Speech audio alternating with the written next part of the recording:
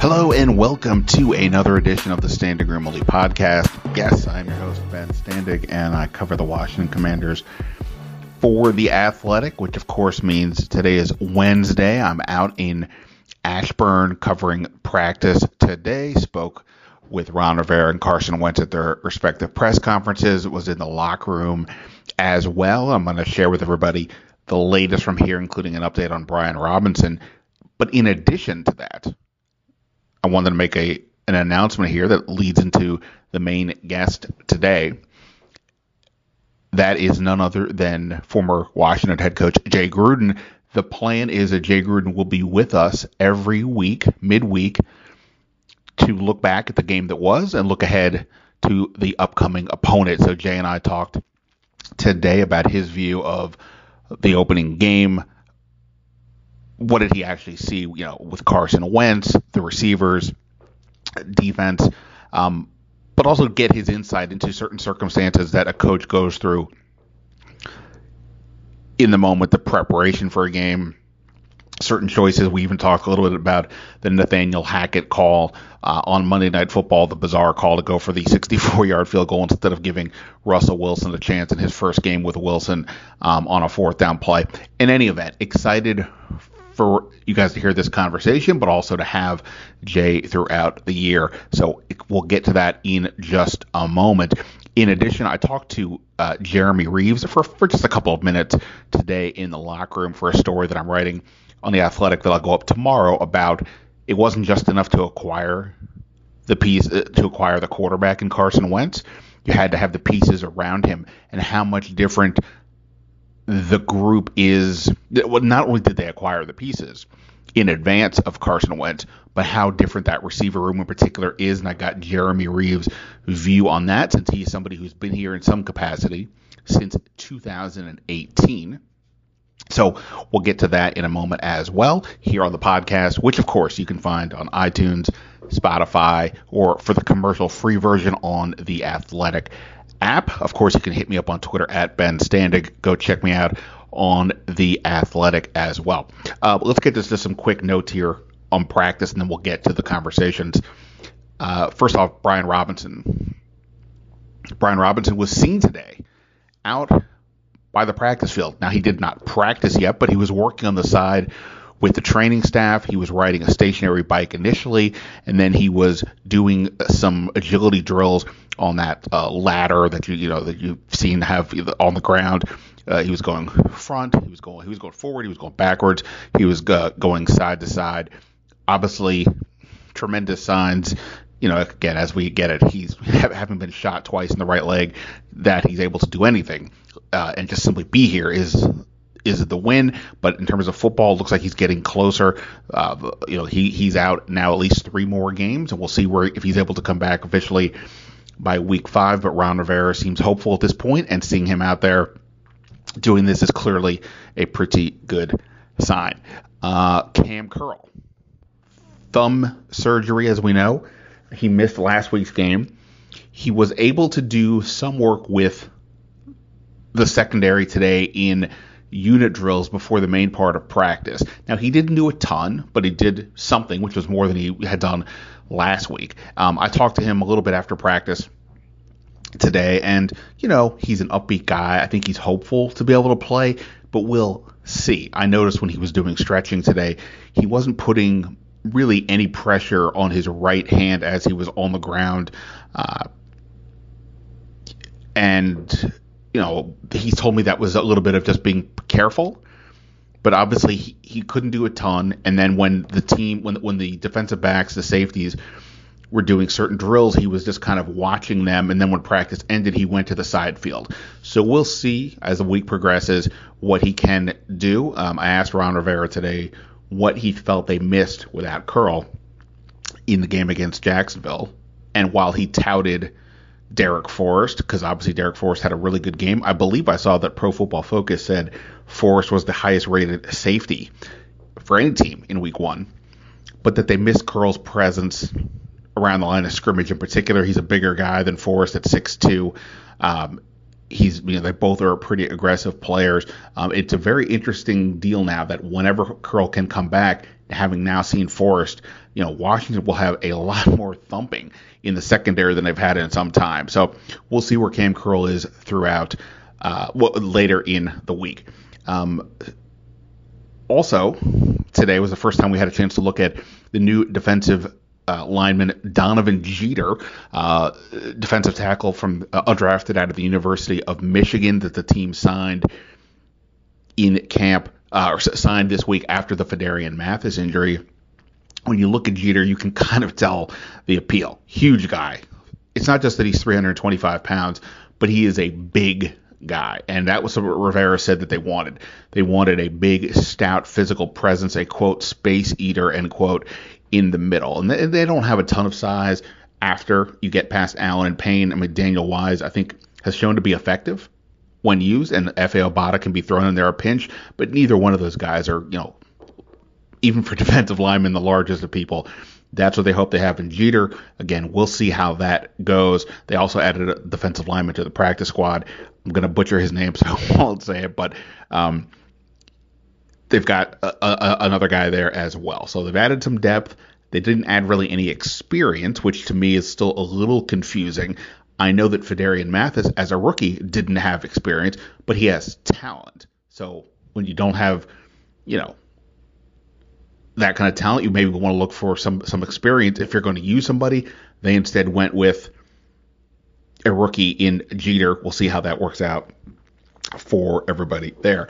Going back to the injury front, Wes Schweitzer was limited today. No, I'm sorry, take that back. Wes Schweitzer did not practice today with his hamstring injury. I talked to him briefly in the locker room, and, he's obviously a bit bummed that happened. But look, this is the nature of the sport. It's a rugged sport, so injuries are to be expected. It sounded to me like he would not have been able to come back in and play against Jacksonville, even in a pinch. So I don't know what this means for him this week. But again, if he doesn't practice over the next couple of days, I think the answer will speak for itself. That said, Trey Turner was a limited participant in practice today with a quad injury. So, we know this team had a bunch of injuries on the offensive line, interior offensive line throughout the summer, and it's showing up here in week one as well. Speaking of injuries, Lions running back DeAndre Swift did not practice today with an ankle injury. I have not seen the full reports out of Detroit as to what was behind that decision. Needless to say, this is a significant thing to watch. Swift had over 100 yards on the ground against the Eagles in week one. The Lions ran very effectively against Philadelphia, and we know that Washington struggled in their run defense against Jacksonville. So something to keep an eye on for sure, both for the Commanders as well as all of you fantasy football people out there. Speaking of fantasy football, obviously the receivers in Washington did everybody very well last week, and I asked Jeremy Reaves about that, not about your fantasy teams, but just about the evolution of this group, because as I said at the top, it's not enough to have just gotten the quarterback. You've got to have the pieces around him. That's the offensive line, but it's also the playmakers. And in one off season, obviously, effectively, they added Curtis Samuel and Jahan Dotson, you know what I mean, with Samuel plus Carson Wentz to go with the group with Terry McLaurin. And it's funny, I looked this up earlier. In Terry McLaurin's first 3 years, the wide receiver with the second most catches, he led the team with receptions every year. Second most receptions, Steven Sims in 2019, Cam Sims in 2020, Adam Humphries last year. Needless to say, that's not the most dynamic of second bananas. And now you have Curtis Samuel and Jahan Dotson, and it's only one game, but clearly the potential is there for some significant numbers for all three of these guys. So I asked Jeremy Reaves about that evolution that he's witnessed. Here's what he had to say about the offensive playmakers. You've been here for a while. You've seen this roster evolve, and you've seen the receiver room change. Terry's been a staple for a few years, but for the most part it's different. No disrespect to any guys who came before, but as you're in practice, do you feel the difference now when it's Terry, Curtis, Jahan combined with the running backs, Logan, versus 3 or 4 years ago? Yeah, night and day. I mean, the stress. And you got stress outside the numbers. You got stress in the alley. You got stress from tight ends. You got stress in the backfield. And then Carson also can extend plays too, so it's like it's tough. You know, it makes covering and playing football a lot more challenging because those dudes can get open. Ron's talked in the past before the Wentz trade about, sure, everyone's a quarterback, but you've got to have the other pieces too. You can't just have a quarterback and then not much around him. Does it feel kind of like it kind of worked out that way? That 100%. Like, there's weapons all around him now. So now that takes the pressure off of him, and now he can spread the ball out. It takes the pressure off the guys too. Like, for instance, Terry. Terry's been the guy, so everybody's honing on Terry. Now Terry has Curtis, and now Jahan is coming to the scene. You still got Logan, and then you got the freaking monsters in the backfield with JD. When B-Rob comes back, and then AG. So it's just like, who do we account for now? Yeah. And then our offense does a really good job of how they use guys. So I mean, it's night and day. When you're in practice, do you ever? I mean, I'm sure you get the best of them as well. But do you ever times going, come on, like? Oh yeah. Like stop. Yeah, I told Curtis. So we've been telling Curtis all week. We were like, hey, all those plays in training camp where you were saying they were going to be missed tackles. We agree with you now, because after what you did on freaking Sunday, that's legit. So I mean, yeah, man, it's, you know, we compete, and when it's competition, you know, those guys make you better at the same time. But yeah, it's different. It's different when you got all of them out there on the field at the same time. All right, always fun to hear from Jeremy Reaves on that, and always fun to hear from Jay Gruden. So let's get to that right now. My conversation that we're going to have every week with the former head coach of the Washington Redskins, talking about the game they just played against the Jaguars and looking ahead to the Lions, and also just getting insight from a head coach, things that we may not be thinking about that a coach has to deal with throughout a game. So here we go. My conversation with former Washington head coach Jay Gruden.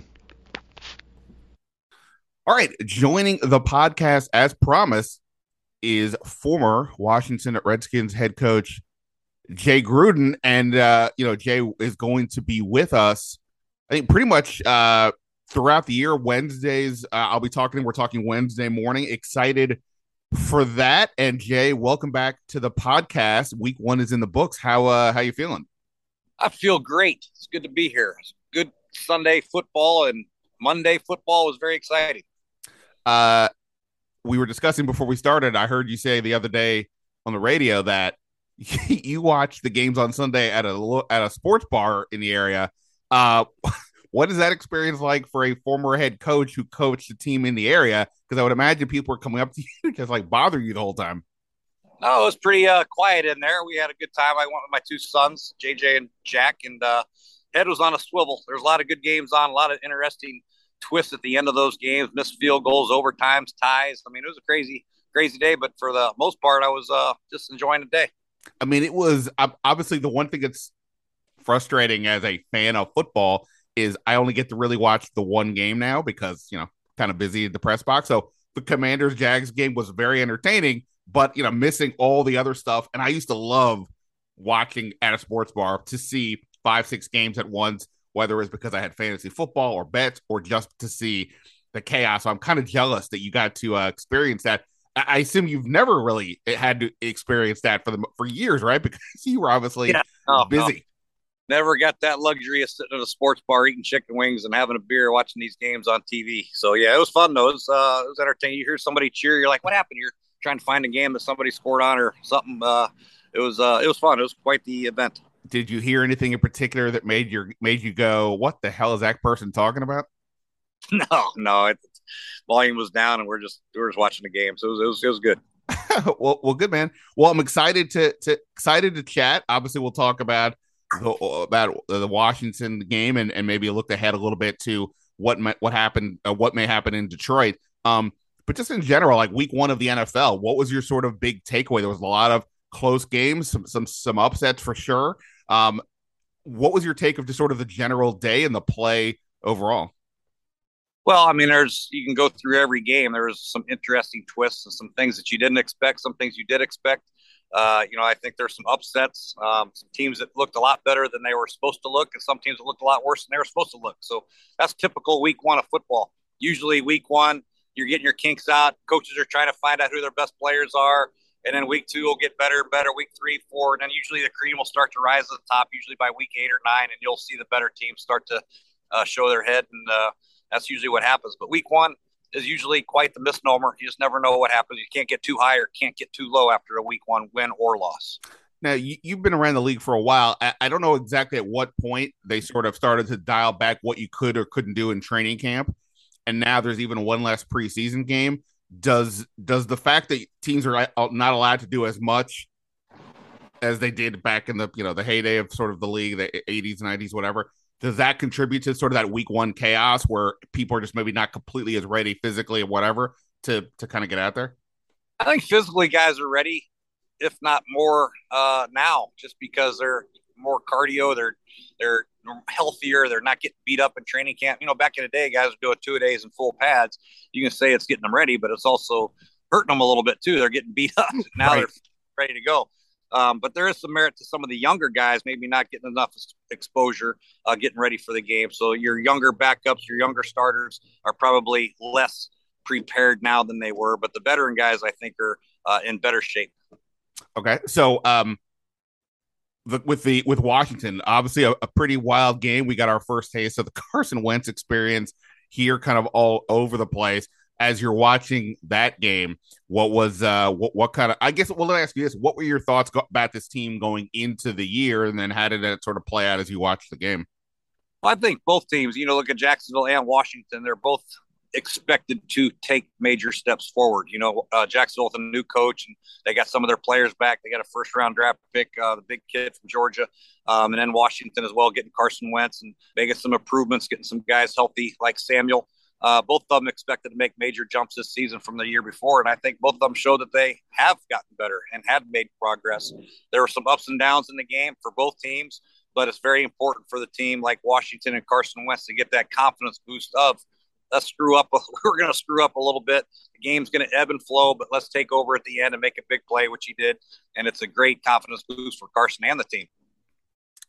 Obviously we can nitpick or not nitpick. We can point out what Carson Wentz struggled with. Obviously, the 2 interceptions on back-to-back plays, although the second one by Trayvon Walker was a pretty spectacular play by him. We can talk about the overthrows throughout the game, and we can talk about the really good passes, the touchdown to Terry McLaurin and to Jahan Dotson. But I want to ask you about the end of the game. Knowing where Carson Wentz has been the last couple of years and how that journey has gone, played out very publicly, getting, traded away by 2 teams in back-to-back years. A lot of questions about him. You maybe don't want to see him put you in the spot where you're now trailing, but to see him have the fortitude to come back like that, how important do you think that is for a coach, for a team to see that your quarterback, even if the chips are down, is going to be able to stay in the game for you? Yeah, that's what I'm talking about. It's important. It's the 2 interceptions are what they are. They happened.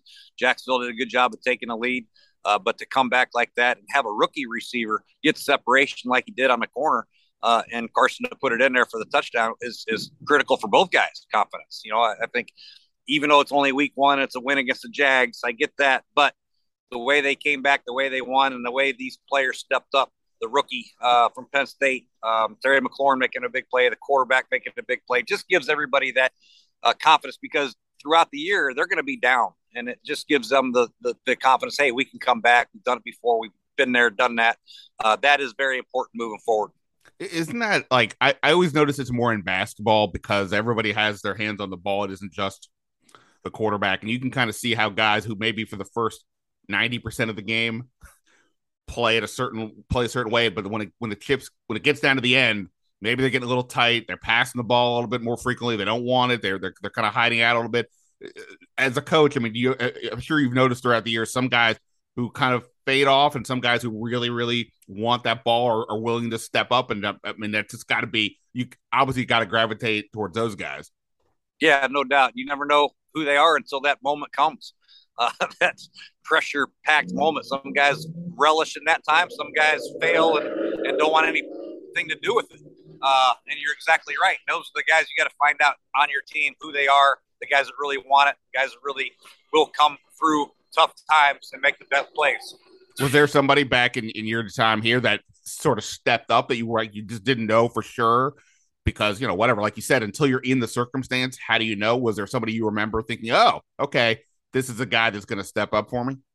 Well, you have certain guys on your team. Kerrigan always stepped up in big ways and big times. He's always a crunch time player, but you always want your quarterback. I think Kirk Cousins started to develop into that type of guy, once he got the confidence. He lacked confidence early in his career. Once he made some plays and gained some confidence, you could count on Kirk to make some throws in critical times. And then, the other guys, usually great players, make great plays in big time games. And that's always the case. Pierre was always like that. Sean would always make a big play. Jordan Reed would make a big play. Trent Williams is always there to count on. So we've had guys like that before. Typically, it's your best players. They better make the plays in big time situations.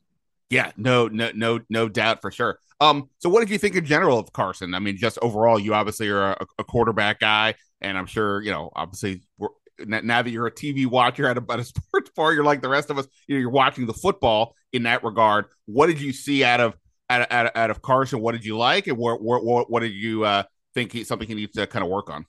Well, obviously, I think the knock on Carson the last few years has been his accuracy issues. After he got his injury early in his career with his back or knee or whatever the heck it was, something happened to his accuracy, his anticipation, his confidence in the pocket. I think it's starting to come back a little bit. He still had some accuracy issues, missed some throws high, which he, shouldn't miss. But he did make some great plays. So as he plays more, gets more familiar with Scott Turner's offense, maybe he'll gain more consistency in the pocket. Scott will give him more throws he's more comfortable with, and I think you'll see his passing percentage go up and up as he gets better and better and more confident in this offense. But he's still a little bit inaccurate in my mind, but he'll get better. As a guy who's worked with quarterbacks, and I know you didn't you're not fundamentally breaking down per se, but when you're just looking at him, what's a thing you would point to say, hey, this is what we need to do to help your accuracy? Because I know I've seen people like Kurt Warner and others talk about his base. Sometimes he's his eyes are one way, but his feet are going in another direction, or what have you. What's something you think it would be you would sort of look at to say, hey, this is where we need to work on? Typically, with quarterbacks inaccurate or missing high, usually his base is either too wide or he's overstriding, or his balance. Maybe he's off balance when he's throwing. And there could be some variables too. I didn't really look at all those throws that he missed. Maybe he had somebody in his face. Maybe he had to avoid something and his feet got all unraveled, so to speak. So typically it's your base, your balance, and then your follow through. Things that I'm sure Carson's worked on his entire career. You just got to become more consistent in the pocket in that regard. And I think it'll come with more time. On the positive end, some of the throws he makes are pretty spectacular. I think on the Next Gen Research website, they have a stat that's the most improbable completions, based on whatever analysis and camera work they have. One pass that just should not have worked. Of the top 10, Carson Wentz had 3 of them this week. And Terry McLaurin said on the 49-yard touchdown pass that he caught in stride that he's only a few guys are able to make that kind of a throw. Do you see it that way too, that while there's downside with Wentz and inconsistency, the upside is still pretty spectacular? Well, that's what'll make you pull your hair out. He can make those throws that are incredible. He'll throw a screen pass right to Trayvon Walker. You're like, what the heck's going on here? He has got the talent. There's no doubt. That's why he was a top pick in the NFL draft a few years back.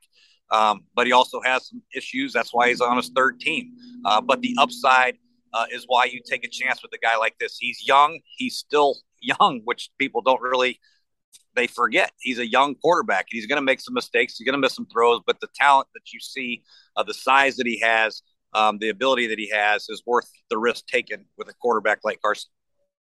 I mentioned, right before we started, I sent you a couple of clips of a couple things from the game that just I had access to. One of them was the second touchdown that Wentz threw. It was the 7-yard pass to Jahan Dotson. And it looked to me like on that play, there's 3 defensive backs on the side where Dotson is, but Dotson makes a nice move to cut inside, and the defensive back seems to, the safety in the middle seems to pull up towards the line for reasons I couldn't quite understand. I didn't give you a ton of time to study it, but what did you kind of see on that play, and how did that kind of work out for Washington? Yeah, it looked like they were doubling Terry on the other side, and the safety came down, and they were a little 3-way man-to-man with the back and the tight end. They obviously one went one way and the back came the other way. They crossed, and safety came down to take the back, but he stayed in the block, so he came down. The other safety, typically you see a free safety in the middle. Looked like he came out of the middle to double Terry on the outside to the left. So it was a single high safety. The corner should have never let Dotson get inside. He should have been inside leverage, and fortunately, it worked out for the Commanders and got a touchdown. You mentioned Dotson earlier. We just mentioned him now. I mean, I've watched him all summer and have been really, really impressed. But similar to when you say you don't know if a guy is going to be able to step up in the big moment until you have a big moment, we don't know that that Dotson's going to be able to translate what we see in practice into the games. Well, he clearly did on Sunday with the 2 touchdown catches. He's not the biggest guy, but he's got a really good route runner, great hands. The catch radius is the big term with him. What did you see with him, and how does he kind of remind you of anybody throughout your career? Yeah, I mean he's a different guy. He can play outside and inside, and he's a very talented guy, and he does run great routes and have big, strong hands, which is critical for that size of a guy. So he's kind of Jamison Crowder. He's probably faster than Jamison was, probably a little bit more versatile. Jamison was kind of relegated to the slot. Dotson can play outside and inside, it looks like. So that's the comparison I would use. But obviously, to play your first game in the NFL and have a game that productive is very, very impressive to me. Yeah, he was really good. And for this offense to score the way it did when Terry only has the 2 catches, obviously the one was a really important one, a 49-yard touchdown late in the game. But there's no way this offense is moving the ball through the air much if he only has 2 catches over the course of a game. And I think it kind of shows how much they've added at that position over the last 2 years to help Terry out. How much when you're watching a game, do you sit there and think, wow, if I had these 3 receivers, I would look to do this, that, and the other? It would be a lot of fun. Yeah, I mean, we've been fortunate. We had some good teams as well with receivers with Deshaun and Pierre and Jordan Reed, Crowder and Chris Thompson. I mean, it's not like I was horrible. In the end of my career, the cupboard was bare. A lot of those guys were hurt or gone.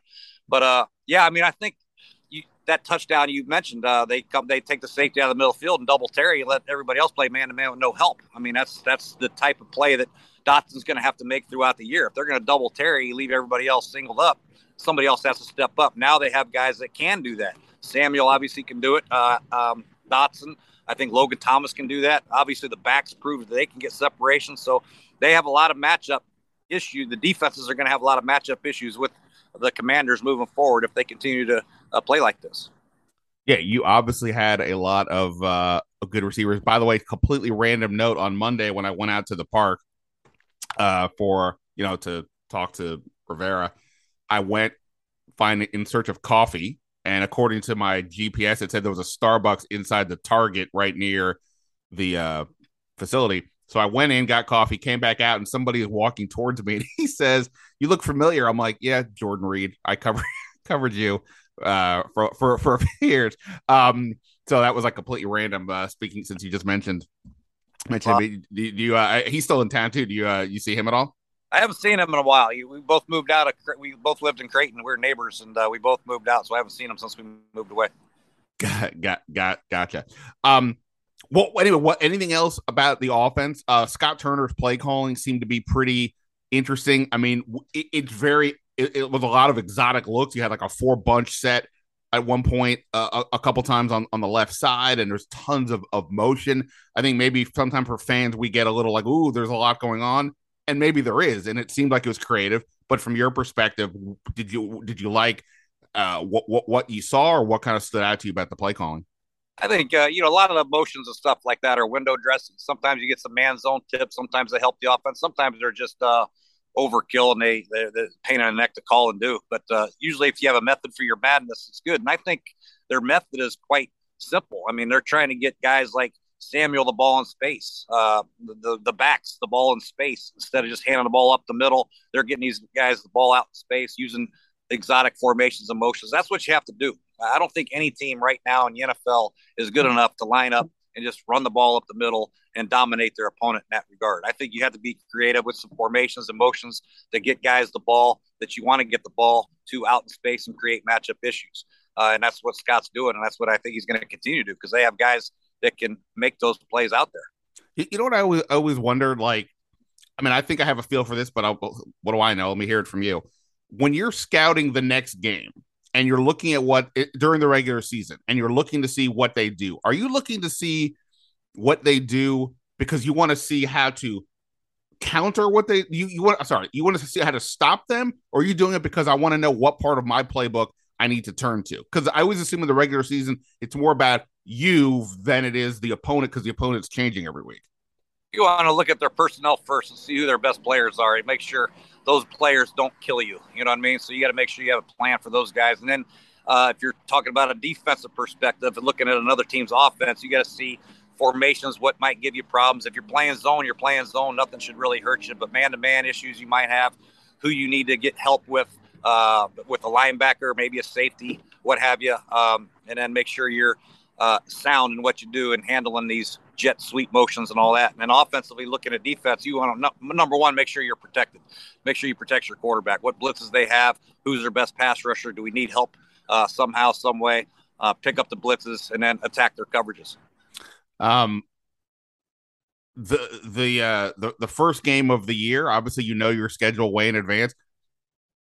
Like from a game planning perspective, that seems like the one where you should have the most preparation you're going to have over the course of a season. How much in advance of that first game are you actually starting to really break down the opponent and figure out what you guys are going to do?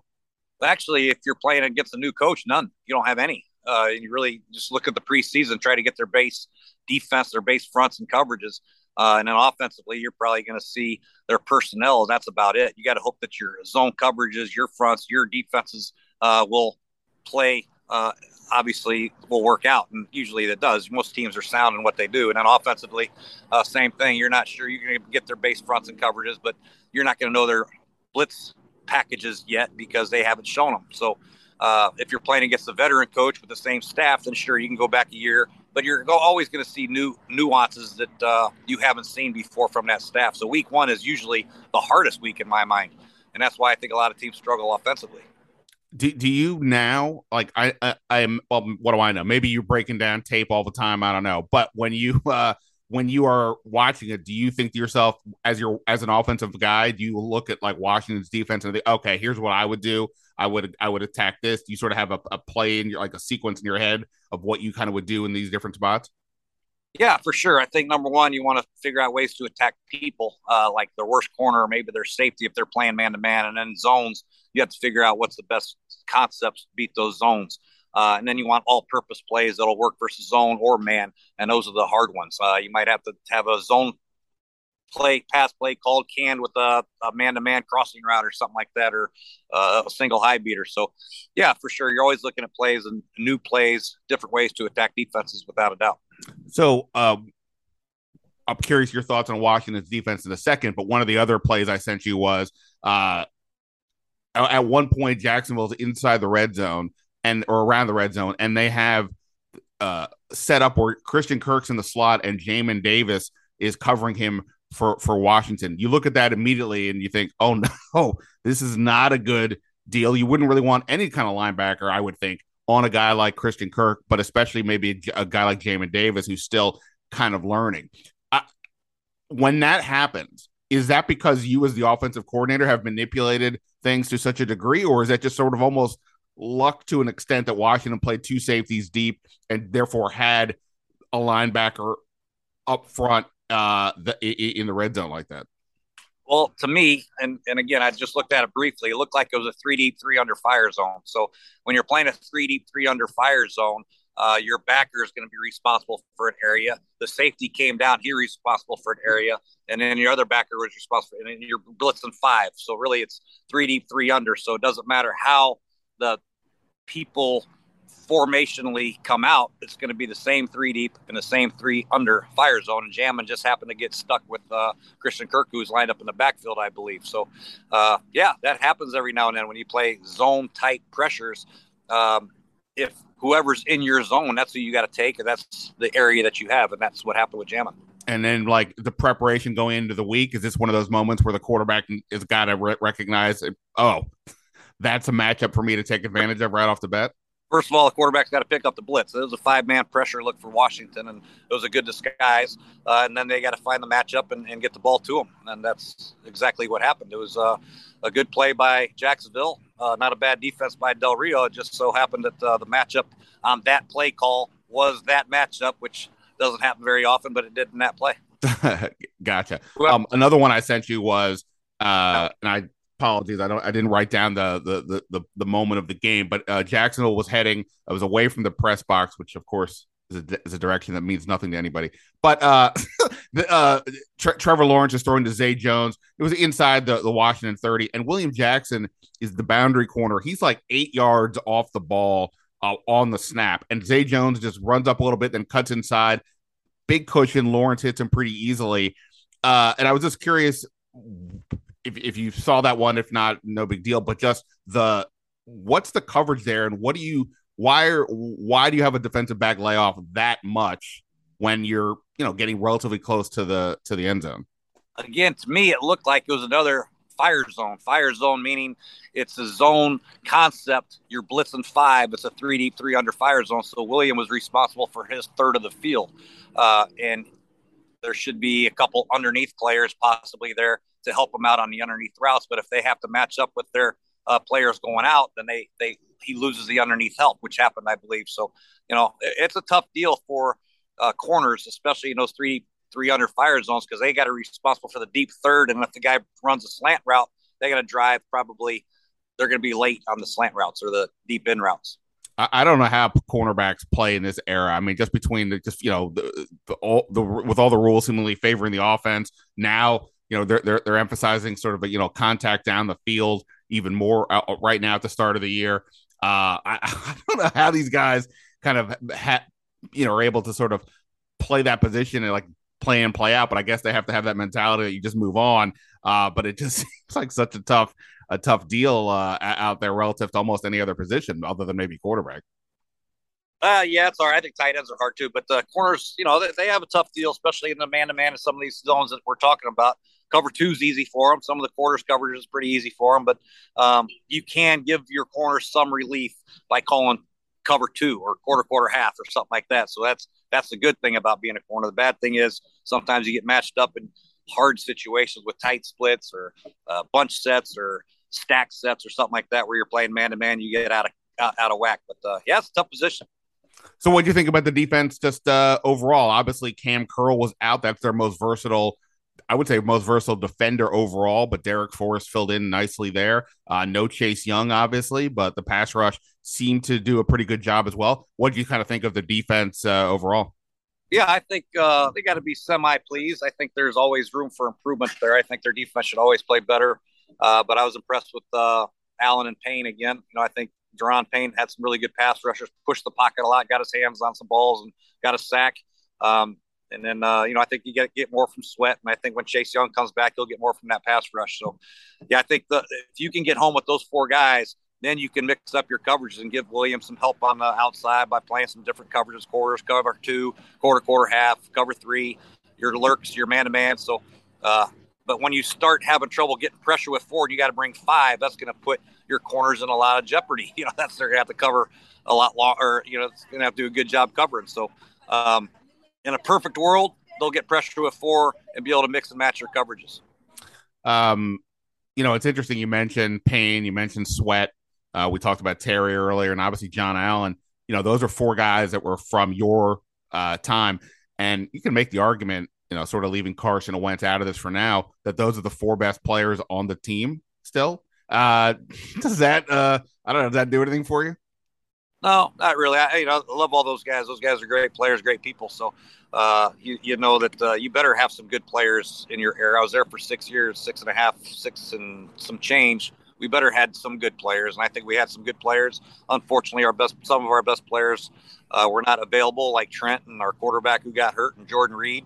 But yeah, we had some good players, some good draft picks. I'm making myself a personal rule. I'm not, every time you come on here, I'm not going to turn this into let's go back in time and talk about the teams. We do that plenty, and I'm sure things will come up organically. But just for the audience, we're not doing that every time. But I was just, it just stood out because obviously, we're talking about these guys. That said, what did you like about the pass rush? Obviously, no Chase Young, but they did seem to get pretty good pressure even without having to blitz a ton. What did you kind of like from there that maybe this is a sign of what they're going to be able to do going forward? I like the way they get pressure inside. I think, like I mentioned, if you continue to use Jahan and get Jonathan Allen some pressure inside, that makes it hell on the quarterback. Just so you know, if you can get pushed from the inside, even if they're not getting sacks, just to feel that internal push to make you either back up to let your edge rushers just get that extra half a second or second to get home. It's critical, and to mess up the timing and the rhythm of the play. As a quarterback, the one thing you never want to feel is somebody in your face, whether it's your guard getting pushed back or you can't step into a throw. And that's what happens sometimes with Carson when he gets errant throws and throwing them high, is because there's pressure in his face and he can't step into the throw. So that's what I like best about their pass rush, is the ability to get pressure on the inside, and then the outside pressure will come once they get, Chase Young back and Sweat will get going.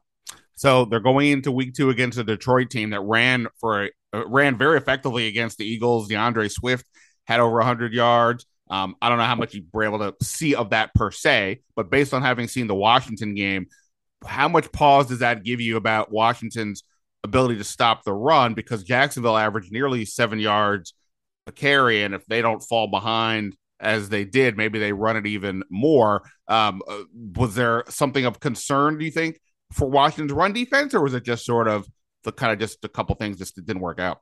Yeah, I mean, there's got to be concern there. They're playing against a team that can run the ball. DeAndre's going to run the ball effectively, and I watched some of that game, and they were down 17, and they came roaring back and cut it to 3 and had a chance at the end to maybe make a run. So, yeah, I think as a defensive coach and as a head coach, your biggest priority is to stop the run. There's nothing worse than going into a game and just watching a team have 8-play, 80-yard drive, running the ball 6 or 7 times just right down your throat. You're helpless, and then you have to bring safeties down. You have to then you have to really expose your corners. So they got to do a good job. Be able to protect your corners and stop the run is huge, because you don't want to be in 8-man fronts all the time, because then your corners will get exposed to some of the receivers like St. Brown that the Lions have. Obviously, they lost Fedarian Mathis for the year with a knee injury in this game. He was brought in to replace Matt Ioannidis, essentially be the third tackle. They're going to have to now shuffle things around. Jon Allen and Deron Payne had to play more in that game. Did you have in your head sort of a number of like, I need to have my defensive linemen, even the best guys, rotate enough? Like, I don't want them out there for 90% of the plays or whatever it is. Was there sort of a number for that? And is that potentially a concern that they may not have enough guys behind those 2 starters to keep those 2 fresh throughout the year? That's actually a great question, because I had arguments with Coach Tom Sewell a lot over this, man, because he really was a strong believer in a rotation and keeping these guys fresh, which I understand that. I was a firm believer in, I want my best players out there in critical situations. I don't give a damn how tired they are. Get them out there. You know what I mean? Yeah. I don't want Jonathan Allen on the bench and it's 3rd down and 5 against the Eagles in a crunch time situation because it was his turn to sit down. It drove me crazy. So, yeah, there's a fine line there. Those guys are big, and they're taking a lot of heat throughout the game. They're taking double teams. They're rushing the passer. They're chasing screens down. You have to keep those guys fresh. So that's the fine line your defensive line coach has to really have his finger on. Hey, this guy's played too many snaps. We got to get him some rest. But you also want him out there in critical situations. Last question on the defense. My issue for them, like, I don't try to play the X's and O's game because I don't know anything relative to you guys at all. But I always try to look at some things I think I have a feel for, like the roster. And to me, the depth on this defense in particular seems pretty thin. And then you look how the game played out. They played sub-package the entire game, every single play. But still, only 2 linebackers played defense the whole game. At cornerback, only 3 cornerbacks played defense at all. They used their safeties a bit more, but only that. Those were 2 positions where I felt they seemed pretty weak in terms of depth. How unusual is that you would literally only play 2 linebackers on defense at all, and then only 3 corners? I get everybody's healthy, and like you just said, you want your best players on the field. But nonetheless, is that a sign of them recognizing there's depth concerns, or is this just, hey, screw it. If we have our best players, I don't care what we have behind them. Yeah, those guys should play every play. If you're the starter and you're playing well and you're doing a good job, those guys should be out there on the field all the time. Linebackers don't really come out and sub. Those guys don't get tired. Defensive linemen are different. They weigh a lot more, and they're taking on a lot more punishment on the interior. Your linebackers should be freed up. You never see Bobby Wagner come out for the Rams, or when he was with the Seahawks. You never see great linebackers come out. You never see Jalen Ramsey come out of a game to get a rest unless he's had like 3 deep balls back to back on him. So yeah, those guys need to play. They need to be out there. You don't see subs in those positions very often unless there's a position battle going on. Right. I guess in the case of like Jamin Davis, and you got to give him reps to get better, but he still seems like he's struggling in coverage, not just against even Christian Kirk, but just in general. But they don't have anybody else to go to when it's whatever, 3rd and something. Yeah. Times, and yeah, like you said, in base packages and sub packages, you get your substitutions out. But if they're in sub packages the entire game, then you're not going to get as many rotational type players. Your bigger backers aren't going to play. Your bigger defensive ends or defensive linemen may not play as much. Your bigger, strong safety may not come in the game. Your run stopping safety may not come in the game as much. Any thoughts on the Detroit game? Anything as a head coach based on what you've seen from these teams that you would, for you, it's top of mind for you going into this one? Well, I think you got to just make sure your mentality's right. I'm sure the Washington team will have their mentality right. You're coming to it. You're playing a team that's going to be they're against the wall. They're on Hard Knocks. They're all over the news. They just got their ass whooped. They made a comeback. They're going to be hungry. They feel like they got to win this game. And then Washington, just make sure they're not overly patting themselves on the back. You know what I mean? Yeah. They beat the Jaguars, for God's sakes. Everybody calm down. But it's a big game. You have to beat the likes of the Detroit Lions in order to win your division, I think, in NFC East. So it's a big game for both teams. Lions to get back in it, and then obviously Washington to maintain their level of play that they started with. 2 other just broad NFL questions before I let you get out of here. Everybody was talking about the Nathaniel Hackett decision on Monday Night Football on 4th and 5, he lets the clock run down and ultimately decides to kick a 64-yard field goal rather than put the ball in the hands of Russell Wilson. In the first game, he's working with this new star quarterback who they just paid $1 bazillion to, and it's in Seattle, the place he just played for many years at the highest of levels.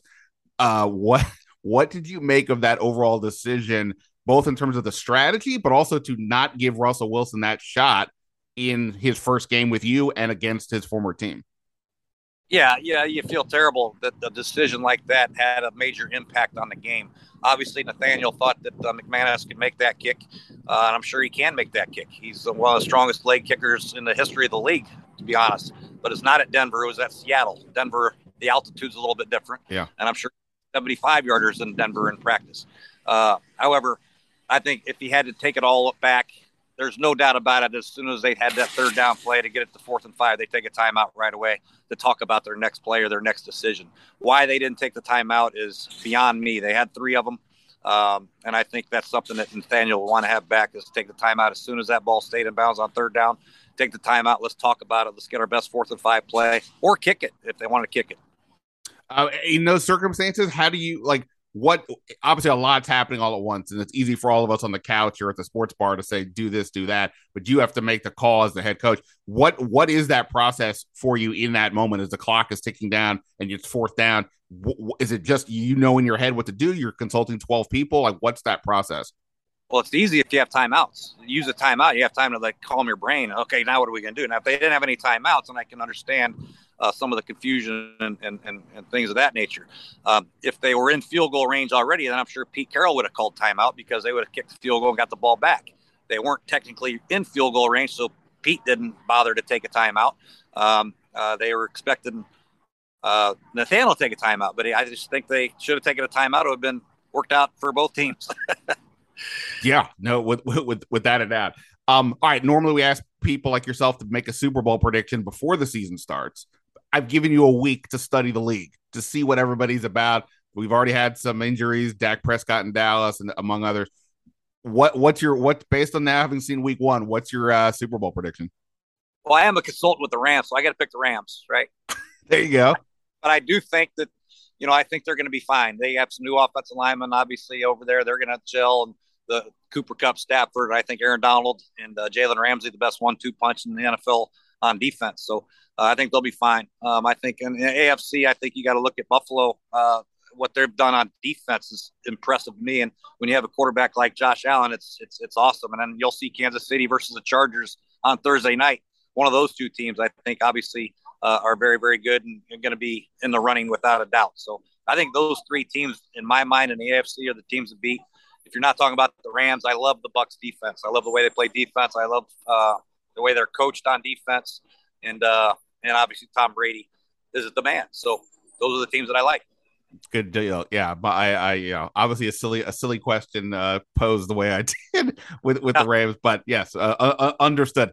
Jay, greatly appreciate it. Look forward to doing this each week with you during the year, and we'll see what happens this week in Detroit. Thanks a lot, man. You got it. Thanks.